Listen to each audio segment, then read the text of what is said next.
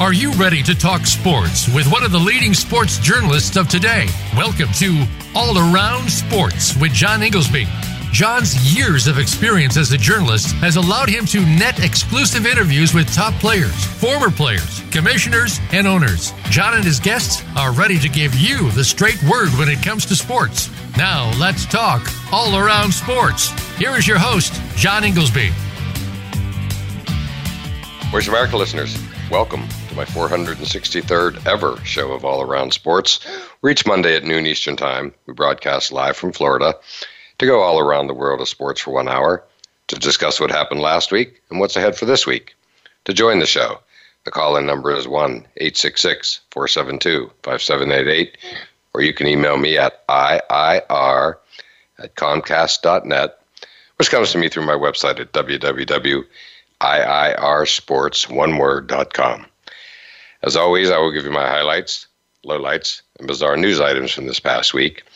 Also, we will be joined next segment by our weekly call-in expert, AP Stedham, veteran multimedia personality who covers Alabama football and many other sports as well. And as you would expect, AP is in Indianapolis, and we'll be calling in live from the site of tonight's college football playoff national championship game between Alabama and Georgia. Well, my highlight of the week is the Pittsburgh Steelers pulling out an overtime win over their arch rival Ravens to seemingly make the playoffs. As the rest of the day went down, they were playing the 1 o'clock game.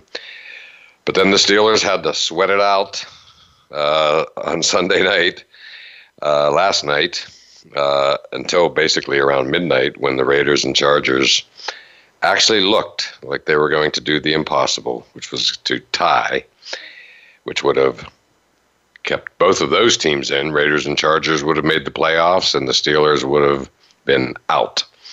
So it was a crazy day and an even crazier evening. What a game last night, as the Raiders and Chargers went back and forth, and the Chargers were down 2 touchdowns in the fourth quarter, and Justin Herbert, their quarterback, converted 6 first downs, fourth downs for first downs, and what just seemed impossible. I think it hasn't been done in a couple of decades in the NFL. And they tied it at the end of regulation, and then they got to the overtime, and it seemed like the Raiders simply might run the ball and, in effect, kneel on it or just play very conservatively, take the tie. They're in the playoffs. Their opponent from last night is in the playoffs, and there's no risk. But instead, they did the NFL proud in all of the football world by kicking a field goal to win the game, which put the Steelers in the playoffs, knocked the Chargers out of the playoffs. And Al Michaels and Chris Collingsworth were saying, just kicking a field goal was taking a risk. They threw some passes on that final drive, which is also taking a risk. They could have just sat on it, and again, they're in the playoffs. So it was just, for Steeler fans like myself, I grew up in Western Pennsylvania. It was as crazy a finish as we've ever seen. And because after the Steelers beat the Ravens, all the talk was the Steelers. That's it. The Steelers are in the playoffs, because nobody could have even imagined that they were going to tie. There's only been one tie in the NFL this year, and it was the Steelers, of course, and the Lions of all teams. And here they were looking squarely at the second tie of the year in what seemed like an impossible scenario. So quite a night, quite a day.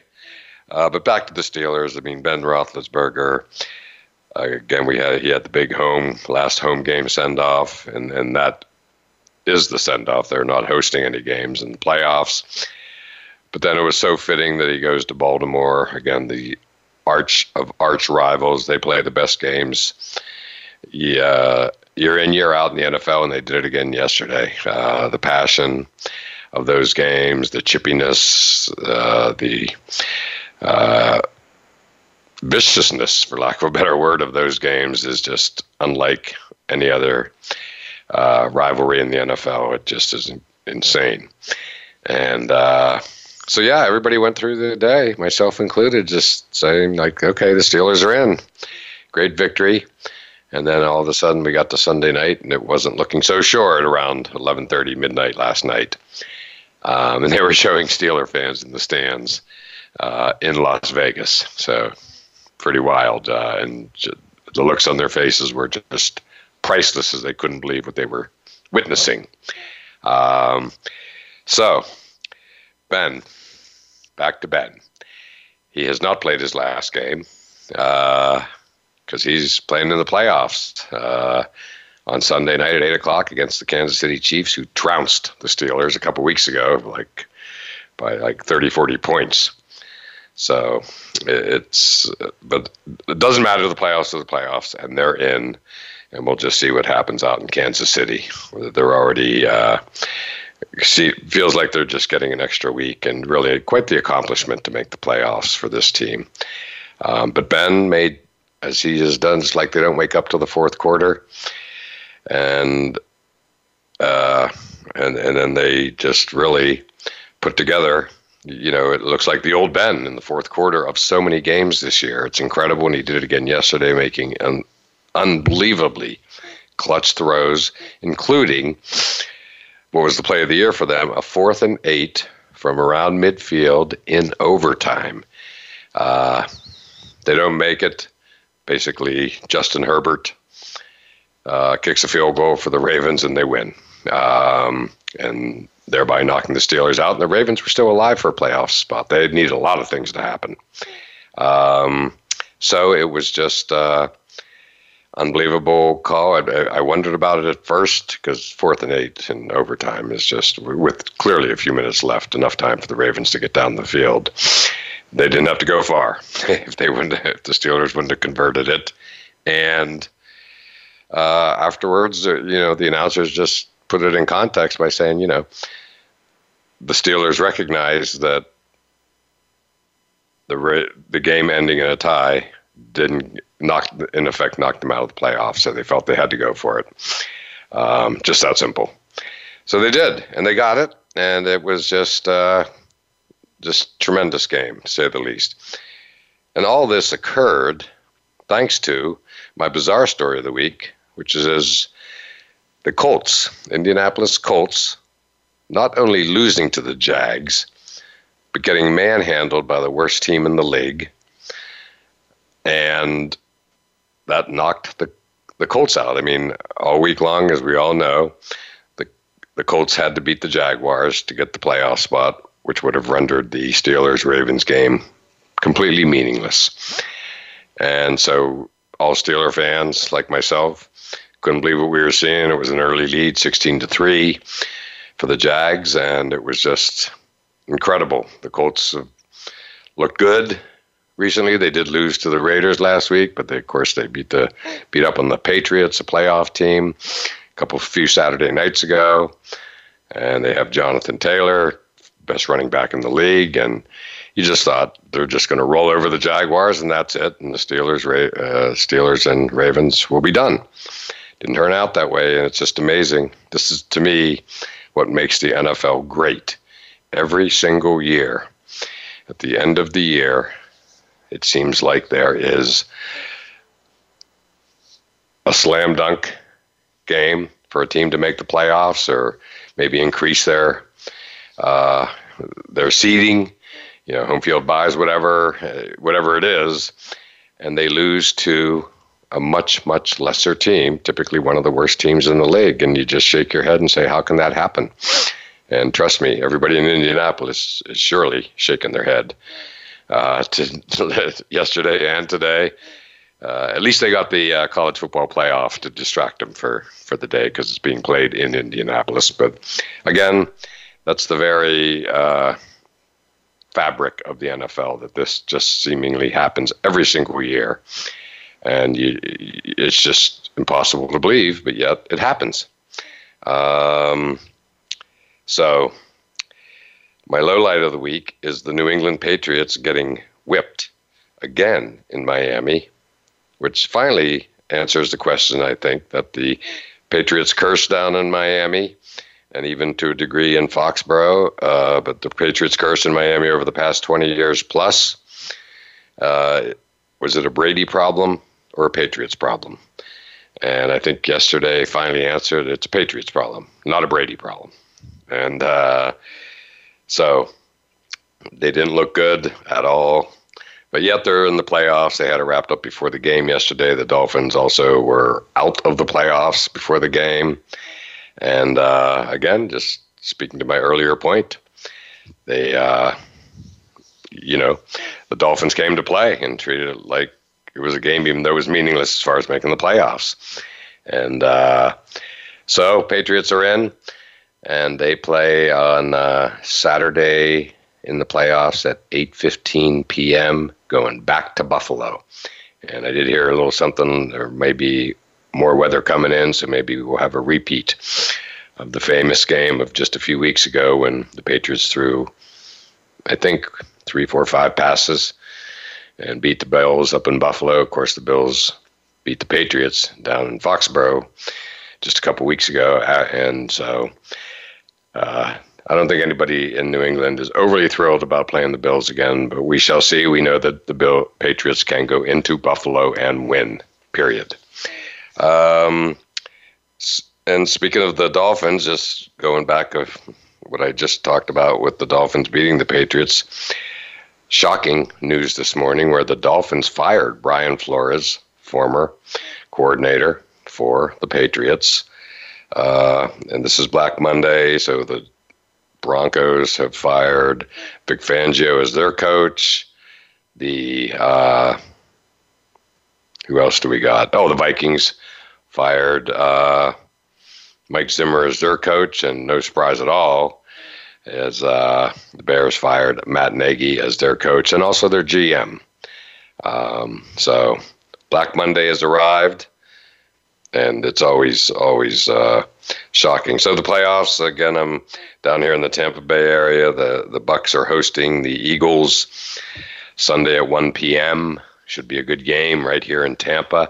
And Jimmy Garoppolo did Tom Brady a solid by leading the 49ers to an amazing comeback overtime victory over the Rams yesterday. They were down 17-0 at halftime, and they came back to win that game. And Jimmy G, in my mind, it was his career moment where he has a thumb injury, and he overcame that to lead them to victory.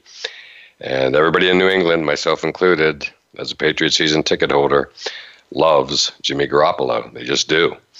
And so that put the Rams into the number 4 seed.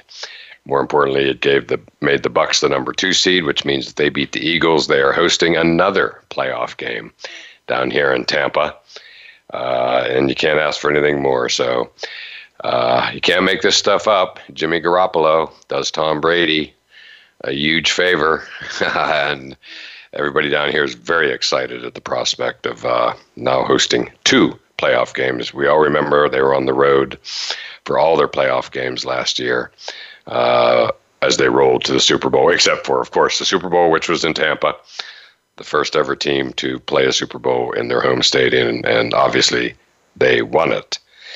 So now let's take our break, and next up, we will discuss tonight's college football playoff with our call-in expert, AP Stedham, veteran multimedia personality who covers Alabama football and many other sports as well.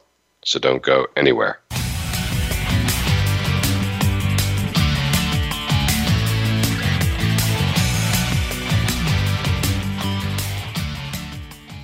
Become our friend on Facebook. Post your thoughts about our shows and network on our timeline. Visit Facebook.com/Voice America. Want to play the ponies and win? At Winning Ponies, we go inside and behind the scenes with the top jockeys, trainers, and handicappers. The Winning Ponies radio show with John Englehart, racing's regular guy, is the perfect complement to the Winning Ponies handicapping website. Catch us live every Thursday at 8 p.m. Eastern, 5 p.m. Pacific on the Voice America Variety Channel. Win prizes just for calling in. Planning for college? Tune in to Getting In, a college coach conversation for tips, techniques, and insider perspectives, hosted by Elizabeth Heaton, a former admissions officer at the University of Pennsylvania, and featuring her fellow admissions and college finance experts from Bright Horizons College Coach. The show shares what colleges are really looking for and how to highlight your hard-won achievements for the best chance at success. New episodes air every Thursday at 4 p.m. Eastern Time, 1 p.m. Pacific Time on the Voice America Variety Channel. The Internet's #1 talk station. #1 talk station. VoiceAmerica.com.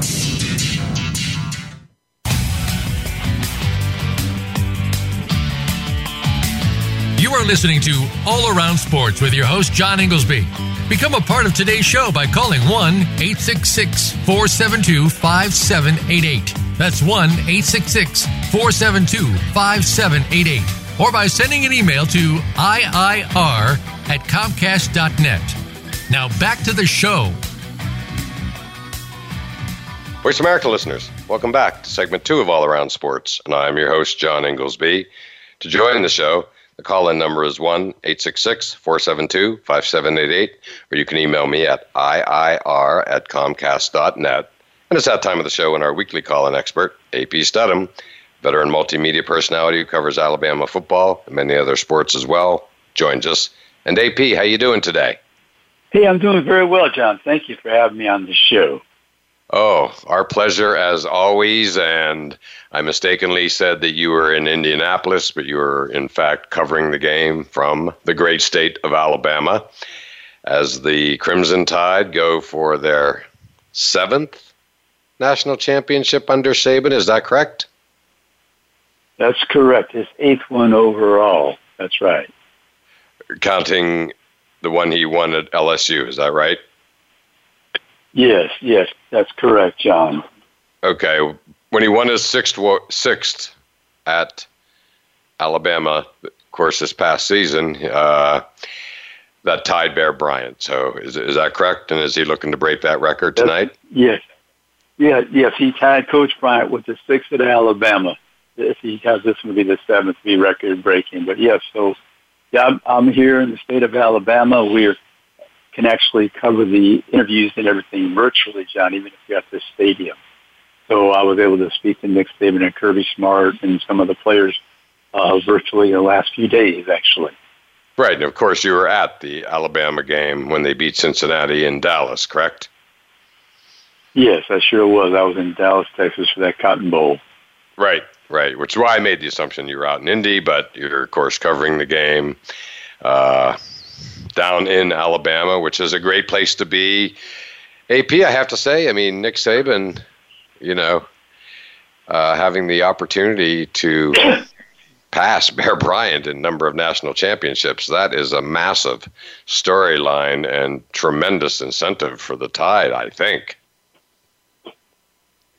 Well, for him personally, he doesn't think about those things till well after the game, and the players are probably some of them. I don't even know if they're aware, but it is quite a feat. It's a tremendous accomplishment in the history of college football, not just at Alabama or the SEC or just most recently. It stands up over time. So then, let me ask the obvious question: if he wins tonight, he would then have 8. He currently has 7, Coach Saban.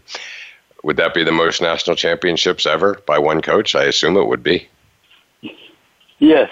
I mean, if he's able to get 8 and he stays around for 5, 6 more years, I mean, you're looking at the possibility of 10. I mean, I think that's right. John Wooden number, right? The 10. Right.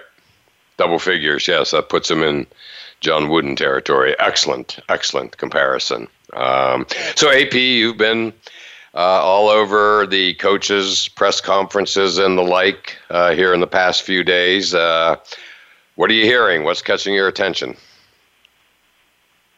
Well, I think that when you listen to Georgia, I mean, they try to do all the things very similar to Alabama, and they've had that stellar defense all season except for the game against Alabama when they surrendered 41 points. 6 of those points, or 7 if you count it, was a pick 6. So I'm thinking, John, that when I heard Kirby Smart yesterday in the press conference, he was mentioning if you let Alabama do one thing, they could destroy you because they'll try to do something else. If you try to stack up against their running game, then they're going to throw the football and vice versa. But John, if you're play 2 games against the team and the score's been 41-24 2 years in a row, I'm thinking you have to come up with a completely different strategy. Correct. For a game plan. And what I've suggested numerous times on TV and radio here in Alabama, and then I'll continue to say it today and a few more, I think I have 3 more radio shows to do.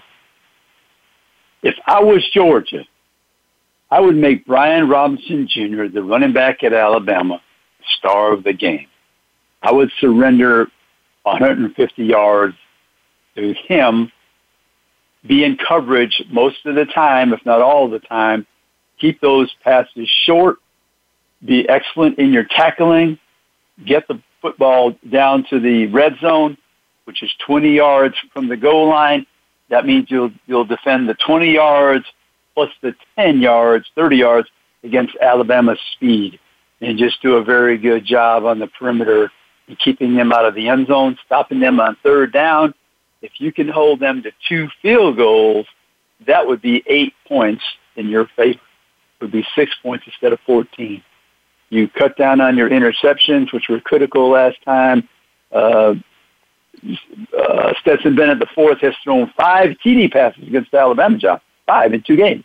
That's a pretty good number. But he's also thrown 5 interceptions. And then one was a pick 6 and one was in the red zone in the last game. That's 2 critical errors. If you throw an interception in the middle of the field, or definitely not in the last possession, you're trying to win the ball game, I think you can survive.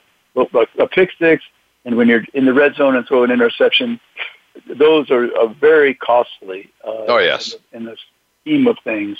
So, but my strategy, I've got to change. I can't try to beat Alabama at their own game. I have similar type of athletes. I had 0 sacks against an Alabama offensive line that surrendered, I think, something like 37 sacks. You had 0, Chad. I think you have to go back a year or 2. The last time Georgia didn't have a sack. 0 turnovers. So I'm going to play coverage because they had 2 people on Jameson Williams last game. Some of those touchdown plays, they couldn't guard him. John Mitchell III had almost 100 yards receiving by halftime, and then he was injured. And then I think collectively they ended up with, 3-4 touchdowns and 281 yards in reception. So I'm not playing that game if I'm trying to cover your best receiver down the field with two defenders. I'm keeping everybody in front, a lot of coverage. I'm having 6 defensive backs minimum in the game, 7 at times, maybe even 8 on some plays if it needs to be. But I'm making Bryce Young, he's very smart. He's going to take that short pass. I'm going to tackle that player, make them move down the field. Alabama has a tendency to make mistakes, offsides, illegal formation, other penalties. They can slow them down, and I'm going to try to see if I can get them into the red zone and play excellent defense. I think that's a great strategy, AP. I mean, you got to do something different. I mean, I think Kirby Smart is winless against Alabama. I think 0-7 or something along those lines. And 0-4, John. 0-4. Okay, and yeah. To me, you just got to do something different. Alabama, despite Florida's Alabama beat them in the SEC championship game, beat Georgia, as we know, a couple weeks back. And you just have to change it up. Georgia's had some good games against them. They've been close, but they just haven't broken through. Double-digit leads, John. Yeah, double-digit leads, John, in 3 of those 4 games. Correct. So something's not working. I don't know if it's, if Alabama's in their head. But to me, the key to the game, in addition to what you said about stopping Alabama's offense, letting them run, but don't let them kill you with the pass. What everybody's talking about is Stetson Bennett, the quarterback for Georgia. Is Alabama in his head, and can he basically lead Georgia to a victory over Alabama? That to me is the big question, along with your points about the defense, the great Georgia defense, at least throughout the regular season. Can they just stop Alabama? Especially their passing game. But, yeah, Stetson Bennett. So, to me, he's the big question here.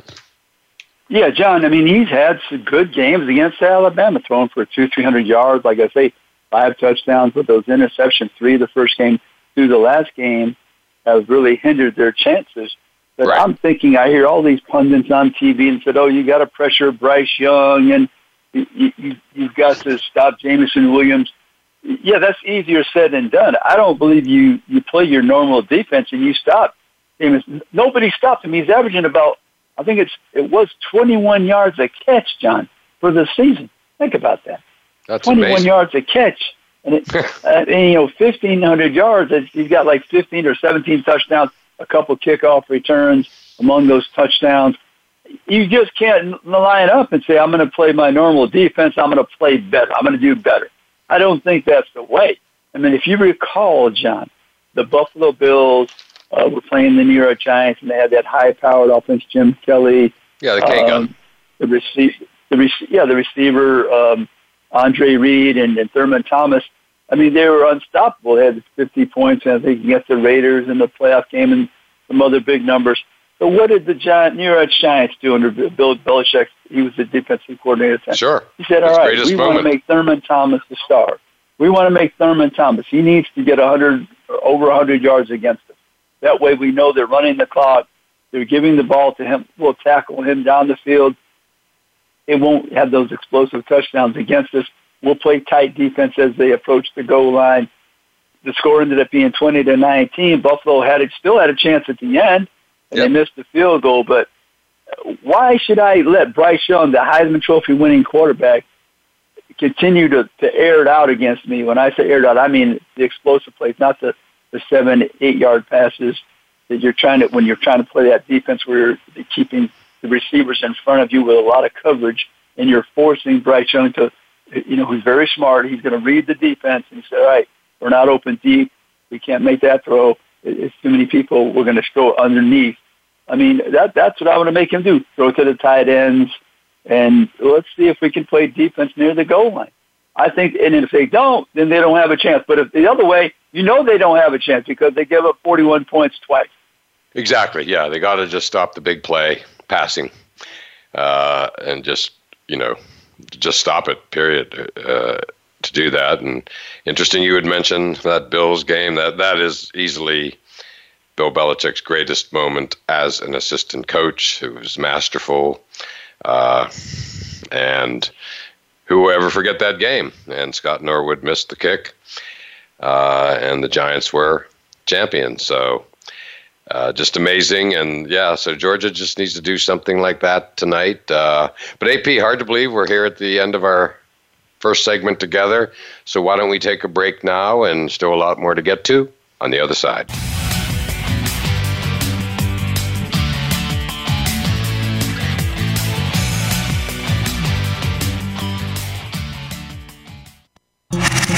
Voice America is on your favorite smart speaker. If you have Alexa or Google Home, go ahead and give us a try. Hey, Alexa, play Finding Your Frequency podcast on TuneIn. Today, our 40s sit firmly in midlife. We are starting to feel our place and have many productive years ahead. But now is the best time to plan for our future life. Listen for 45 Forward with host Ron Roel. From retirement to health and technology to caring for our parents, no topic is off the table. We don't have a roadmap to our actual future, but we can start to plan more effectively. Tune into 45 Forward, Mondays at 3 p.m. Eastern Time, noon Pacific Time, on the Voice America Variety Channel. Tune in every Friday to get your weekend kickoff early. Join the legendary G. Keith Alexander for What's Hot Harlem America. The flagship show of the new Harlem America Digital Network has something for everyone. From the latest in entertainment to empowerment, health and wellness, and more, we'll bring you a variety of fresh viewpoints, voices, and ideas. What's Hot Harlem America with G. Keith Alexander can be heard every Friday at 1 p.m. in New York and 10 a.m. Pacific Time on the Voice America Variety Channel. Streaming live, the leader in Internet talk radio, voiceamerica.com.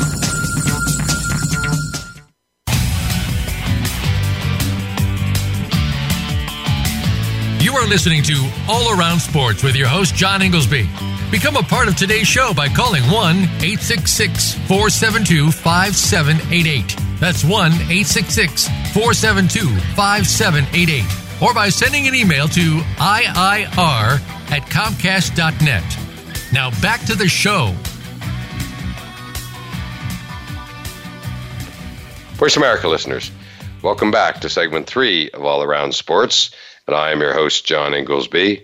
To join the show, the call-in number is 1-866-472-5788, or you can email me at iir@comcast.net. Back on the line with us is our weekly call-in expert, AP Studham, veteran multimedia personality who covers Alabama football and many other sports as well. And we are, of course, discussing tonight's College Football Playoff National Championship in Indianapolis, featuring Alabama versus Georgia. AP should be a good one. 2 SEC rivals, and oh, by the way, another just fabulous night for the SEC to have both teams in the national championship. And it's going to be fun. You know, Alabama is they've had Georgia's number, shall we say. And so it should be great.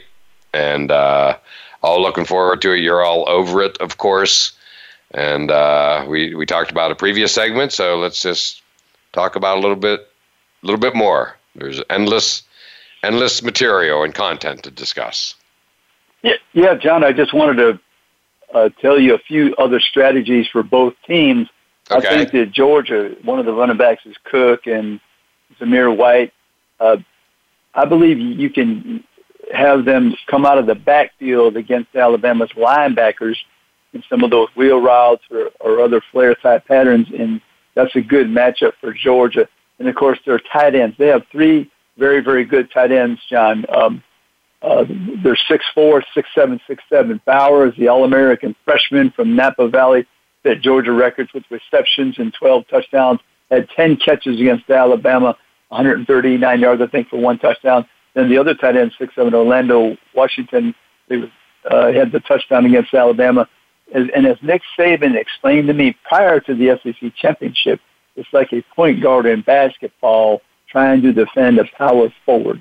The tight ends have the advantage. And then Fitzpatrick is the other tight end, 6'7". So I think that those are some of the advantages on offense for Georgia. And then Stetson Bennett, the fourth, he's a good athlete, John. He's run by a lot of people this year in the SEC. You look at him and you're thinking he can't make yardage by getting by these defensive ends or linebackers, but he's shown otherwise. And then conversely, you look at Alabama, and like I said, Bryce Young is a Heisman Trophy quarterback for a reason. He's exceptional in the pocket. He does well scrambling. He can make yardage and extend plays with his legs, and his eyes are always focused forward, and he can do damage a number of ways for you. So continue to block well for him, get it to Jamison Williams, but they also have 2 tight ends that are very good. Jaleel Billingsley, who returned punts for Alabama at one time. If you could think about that, John, not many schools have a tight end returning punts. Returning punts. And then also, if you look at the other tight end is Cameron Latou, and he's about 6'5", and in the spring game, he had a 60-yard touchdown where he ran by all the defensive backs. Also, Alabama's got a young receiver, Ja'Cory Brooks. You saw his skills on display against Auburn, caught that touchdown over his shoulder in the corner. He got tied the game. He's very good, one of those South Florida receivers. And then Brian Robinson Jr. is an excellent runner. But Alabama tonight, John, 2 offensive linemen got hurt in the previous game. Emil Ikior Jr., he's actually from Indianapolis, John, believe it or not. He's a guard. And then Chris Owens from Arlington, Texas is the right tackle. I think they're both going to play tonight, but we shall see. If not, they went with J.C. Latham, a freshman offensive tackle. They played him at guard. He's a 5-star player. And then they put in Amari Kite, who's like a redshirt sophomore, 6'7", out of a school near Birmingham. So And then I heard Georgia has a cornerback coming back who didn't play in the first game, which could be of help to them. Obviously, you need all your defensive backs when you're facing Alabama, and also an offensive lineman who will be good against the pass rush. You know, Will Anderson Jr., I think it's 33 tackles for loss, John. 33 just by himself. That's more than most teams. That's amazing. He has it all by himself, 33 for loss. And then he has 17 and a half sacks. And, John, just to put that in perspective, Derek Thomas had 18 as a junior. I always tell this story because it's phenomenal, because people are complaining when they're a senior or junior that they're being double and triple teamed. The next year he had 27. Okay? So This is Will Anderson Jr. and Derek Thomas territory at 17 and a half. He probably should break that second place record, or the second place mark of 18 in tonight's ball game, I would suspect. So they have to block Will Anderson Jr., one of the award winners defensively. He won the Nagurski Award. On the other side, you have Davis, the big defensive lineman, number 99, won the Nagurski Award, and you have Nakobe Dean won the Butkus. Those two players for Georgia, they have got to make some plays tonight. If you watch that first game, Davis, the big lineman, he could not rush the passer midway through the ball game. He was worn out and tired. Alabama tried to run the hurry-up offense to the line of scrimmage, but they didn't call the play. But they made it where Georgia could not substitute, which was smart. So they really got those defenders exhausted, and that was a strategy. I'm sure they'll try to employ that tonight. But if I'm Georgia, I have three guys ready. I'm just going to run them on the field. And hopefully the official will hold it up for me so I can get three more defensive linemen. I'm going to be one step ahead of Alabama by substituting, in groups. Sure. Well, it's going to be, just a great game, no doubt about it. I mean, they're evenly matched, and they play great games. I mean, I can't stress enough, AP, that, despite the fact that Alabama has, as I said earlier, has had Georgia's number, Kirby Smart's winless in 4 attempts to beat his former mentor. Kirby Smart, of course, was on the Alabama staff, and they play great games. We all remember the famous Tua overtime game to instantly win the walk-off national championship, and they've had other great games. So it's going to be good. I mean, that to me is the best thing about tonight. Like I just feel like it's going to be a good game. Period. It's going to be competitive. That's what we want. This year's semifinals were not. And so everybody's hoping that tonight will be, and I have every reason to believe it will be. How do you feel about that? Yeah, John, they have similar type athletes. They're 5-star, 4-star athletes. They're recruiting the same people most of the time. Alabama's had better overall quarterback play at some point. One of the quarterbacks, in other words, when Jalen Hurts wasn't playing well, then Tua came in as a freshman and had a good second half to win the championship. And then when Tua was injured, Jalen Hurts came in on a come-from-behind victory where Georgia tried to run a 4th down play in the middle of the field with a tie ball game, and I still don't understand that call, even though Kirby mentioned that they ran that play every day at practice, but they didn't snap the ball quick enough, and Justin Fields, by the way, was the quarterback making that 4th down trick play on the punt when it was 4th and 11, John, not 4th and 1 or 2, but 4th and 11. So that I don't know why Kirby decided in the middle of the field when the ball game's tied and Alabama had Jalen Hurts in there and they could have went to overtime, but he made that decision. But as you said, similar type athletes, Alabama's quarterbacks have played better. That's been the difference, I think. Defensively, they're both hard-hitting, but Alabama was able to crack their defensive schemes and block well enough for their quarterbacks to win the ball game. And then the kicking game, John, just to mention, I asked both coaches on Sunday about the special teams, and Kirby Smart mentioned the fact that, they have Jamison Williams on the special teams. They're the All-American receiver. He's on special teams trying to make a tackle on the punt coverage or whatever it may be, and Georgia's the same way. They employ that same type of strategy, putting their top people on the special teams. The kicker's about the same. I think they both missed about 4 or 5 field goals this year. So But John, one team could have a kicker who hasn't done well all season, but all that matters is this night. What do you do in this game this night? That's all that's going to be in the record book. That's it. Absolutely, AP. Well said. Coach Saban would like that approach, which he shares, of course, with Belichick. And it's really that simple. It's all about, how you play in the one game, just exactly hearkening back to your earlier comments about the New York Giants beating the unstoppable Buffalo Bills in the K-Gun offense back in the 91, I think it was, if I'm not mistaken. And anything can happen in one game, as we saw over the weekend, as always, in the NFL. The Jaguars beating the Colts, need I say more, to end their playoff hopes. You can't make this stuff up. You just can't.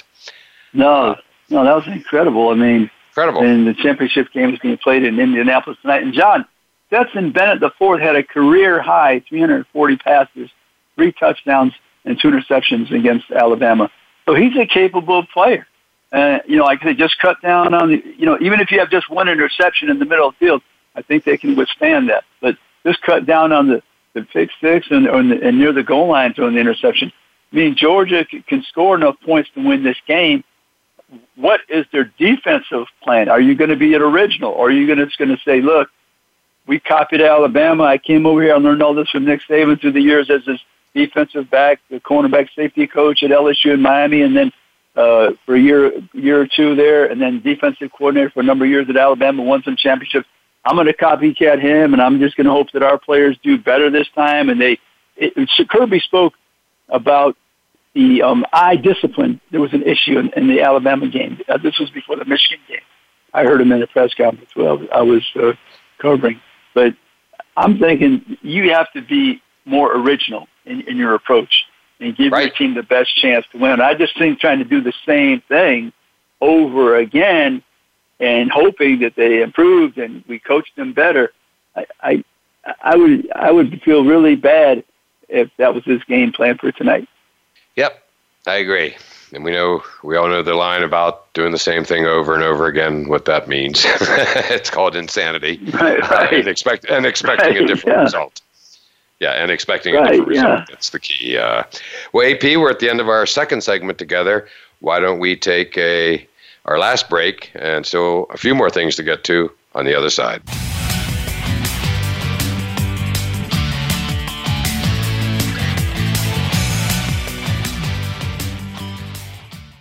Follow us on Twitter at VoiceAmericaTRN. Get the lowdown on guests, new shows, and your favorites. That's VoiceAmericaTRN.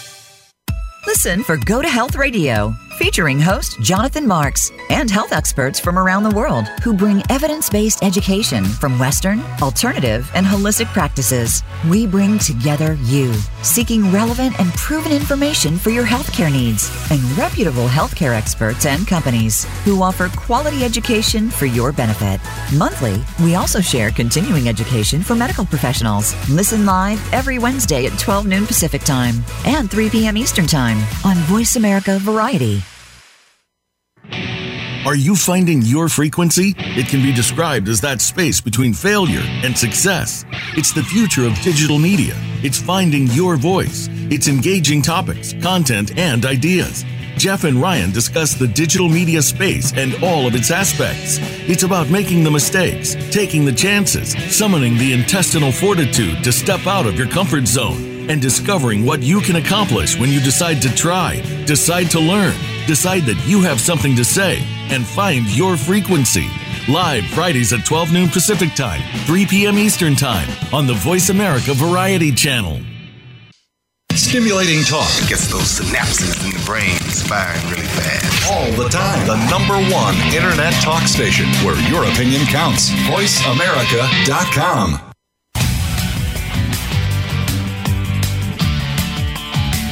You are listening to All Around Sports with your host, John Inglesby. Become a part of today's show by calling 1-866-472-5788. That's 1-866-472-5788. or by sending an email to iir@comcast.net. Now back to the show. Voice America listeners, welcome back to the fourth and final segment of All Around Sports. I am your host, John Inglesby, and back on the line with us is our weekly call-in expert, AP Stedham, veteran multimedia personality who covers Alabama football and many other sports as well. And my pick of the week for appointment viewing is, of course, tonight's college football playoff national championship game between Alabama and Georgia on ESPN at 8 p.m.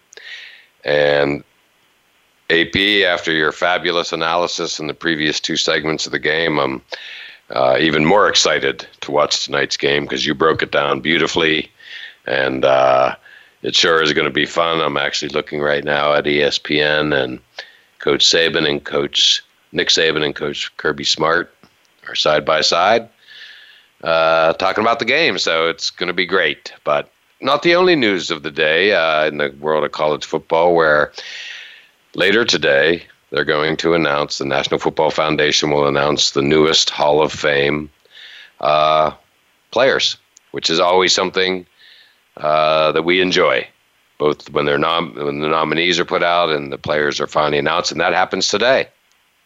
Yeah, John, that's always one of our favorite segments to discuss those candidates and the nominees and the eventual selection, the induction of the College Football Hall of Fame. It'll be later on today, and I noticed that Alabama has two players. Sylvester Croom, he was a center, captain of the team. He's one of the players. And then also Shaun Alexander, an outstanding running back. 1999 was his last season. Sylvester Croom's last season was 1974. And so I think that one of those players might have their name called later today. Another reason for Alabama fans to be excited. They could have one, if not two, players in the National Football Foundation College Football Hall of Fame.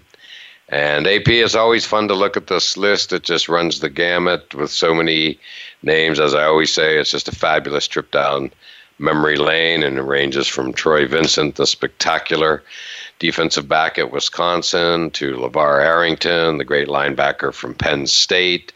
See where Andrew Luck, legendary quarterback from Stanford, is on there. And it just, again, Craig Hayward, running back from Pittsburgh, and his legacy lives on as we watched Cameron Hayward, and the star defensive lineman from the Steelers, again, show up yesterday for the biggest game of the year that helped the Steelers get in the playoffs. He, of course, made plays like he always does. And Kevin Falk, LSU running back, of course, watched him up and playing for the Patriots countless times at Gillette Stadium and the old Sullivan Stadium, I think, even. Mark Bavaro, Notre Dame tight end. It just goes on and on always. And, of course, the two you mentioned, Shaun Alexander and Sylvester Croom. So that'll be a big announcement on the day of the College Football National Championship, AP. Right, and there'll be some coaches in there and some lower-level FBS players, and I think Division III as well. So we'll see what happens. It's always interesting. It's a very difficult vote, as we've said many, many times. No doubt about it, AP. And, I'm just looking at some of the coaches, too. Again, long list, tough to go through them all. But, AP, as we get towards the end of the show, I wanted to ask you your thoughts on yesterday's season finale, the first ever 17-game schedule. And it went down to midnight last night in what many are calling the game of the year, as in the best game of the year occurred in the last game of the year. And I'm talking, of course, about the Chargers and the Raiders. It was absolutely spectacular. Justin Herbert is, frankly, otherworldly, even though they lost the game. What are your thoughts on now that the playoff field is set? Well, John, the NFL people have to be happy because there was a lot of high drama, unscripted drama, as we like to say, and it went down to the last week of the season, and here you had a team like the Colts, as we mentioned before, playing the Jaguars, who've been coach fired and all kind of disarray with that program, and they ended up beating the Colts and knocking them out of the playoff chances. And you had the Pittsburgh Steelers hoping that the Chargers and the Raiders would not tie. Right. And it almost came down to a tie. It came within 2 seconds of it happening, AP. 2 seconds. Right.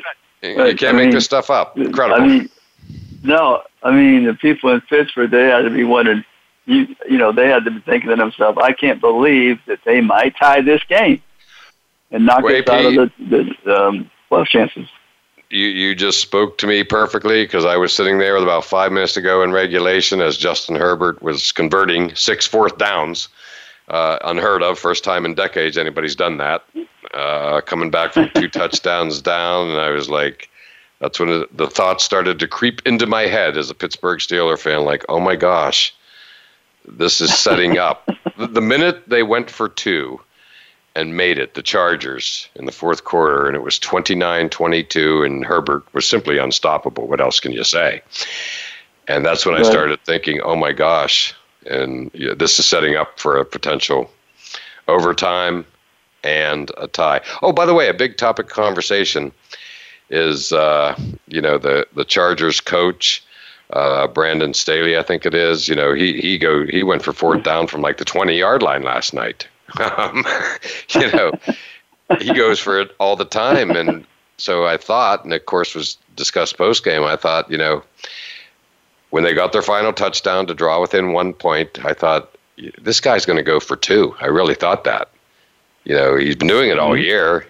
There was one game where I think he went for 2, like 4 or 5 times, went for a bunch of 4th downs, but he didn't. And of course, he's taking a little heat today for that. I mean, it was all there. They talked about how gassed the Las Vegas Raiders defense. I'm sure I'll soon, before the show ends, I'll call it Chargers San Diego too. But anyway, how gassed they were, and from trying to defend Herbert throughout the fourth quarter, but and they probably would have made the 2 and won the game. But it's hindsight. I can't imagine if he'd have gone for 2 and not made it, the amount of criticism heaped on him. But it's a topic. Yeah. It's a quick take, hot take, so to speak. But yeah. Yes. Good stuff. I mean, it was electric. Again, the last, the overtime and the last 5 minutes of that game were incredible, and Steeler fans everywhere were squirming as midnight approached, none more than me. And there they were. The Raiders just sort of, matriculated the ball down the field, mostly running, but some passing, taking many more chances than they had to, it seemed. And lo and behold, there they were sitting for 46 yards or their field goal or thereabouts with 2 seconds to go, and they could have just sat on it. I mean, there's a risk taking a field goal. Collingsworth and Al Michaels were talking about it. But, they served the NFL well by winning that game and going for it and risking their playoff chances. They really did. I'm sure Roger Goodell is smiling broadly today with what Oakland did last night. They could have just laid down. Absolutely. Yeah, it turned out to be quite a week 17 or game 17 week. Yes, it was just fabulous. And AP, Ben Roethlisberger's career continues. Tall order. They're heading to play the Chiefs, who just absolutely dismantled them a couple of weeks ago in Kansas City. But, the Steelers are going to show up. We'll see. I mean, it's like pretty weird that possibly, the best cause for Steeler fans to hope is that the Steelers were so embarrassed a couple weeks ago, and we all agree they're a proud franchise, and Roethlisberger's a proud player, and Tomlin a proud coach. All of it runs through their veins, and that's the best hope you can have for them to go into Kansas City and win. They were so embarrassed, and they just play out of their mind. But anything's possible after what we saw yesterday, right? Yeah, absolutely. They get the ground game going with Najee Harris and keep Patrick Mahomes and company on the sideline. They have a chance. Exactly right. And just to close out the show, AP, Najee's been fabulous. I picked him early in my fantasy, as in second round, which a lot of people just said, did say, taking a rookie in the second round. But you made me a believer, AP, and it has paid off handsomely for me in my fantasy league this year. Najee is great, and he really needs to be great next week. This weekend, Sunday night at 8:15, and he's very capable of being great. That's the best part of it all, AP. Oh yeah, and John, just to make mention, Jalen Waddle, 102 receptions, rookie record. Mac Jones record for the Patriots touchdown passes. Najee Harris and Devontae Smith record yardage. And the rookie for the Philadelphia Eagles, 4 Alabama offensive players in 1 year. I don't think that's ever happened for one university. I know, AP. I love it. I can't think of a better way to end the show than on that note, and thank you, as always, for calling in. My pleasure, John. And as always, thank you all for listening to All Around Sports, and we look forward to doing it all again next Monday at noon Eastern Time.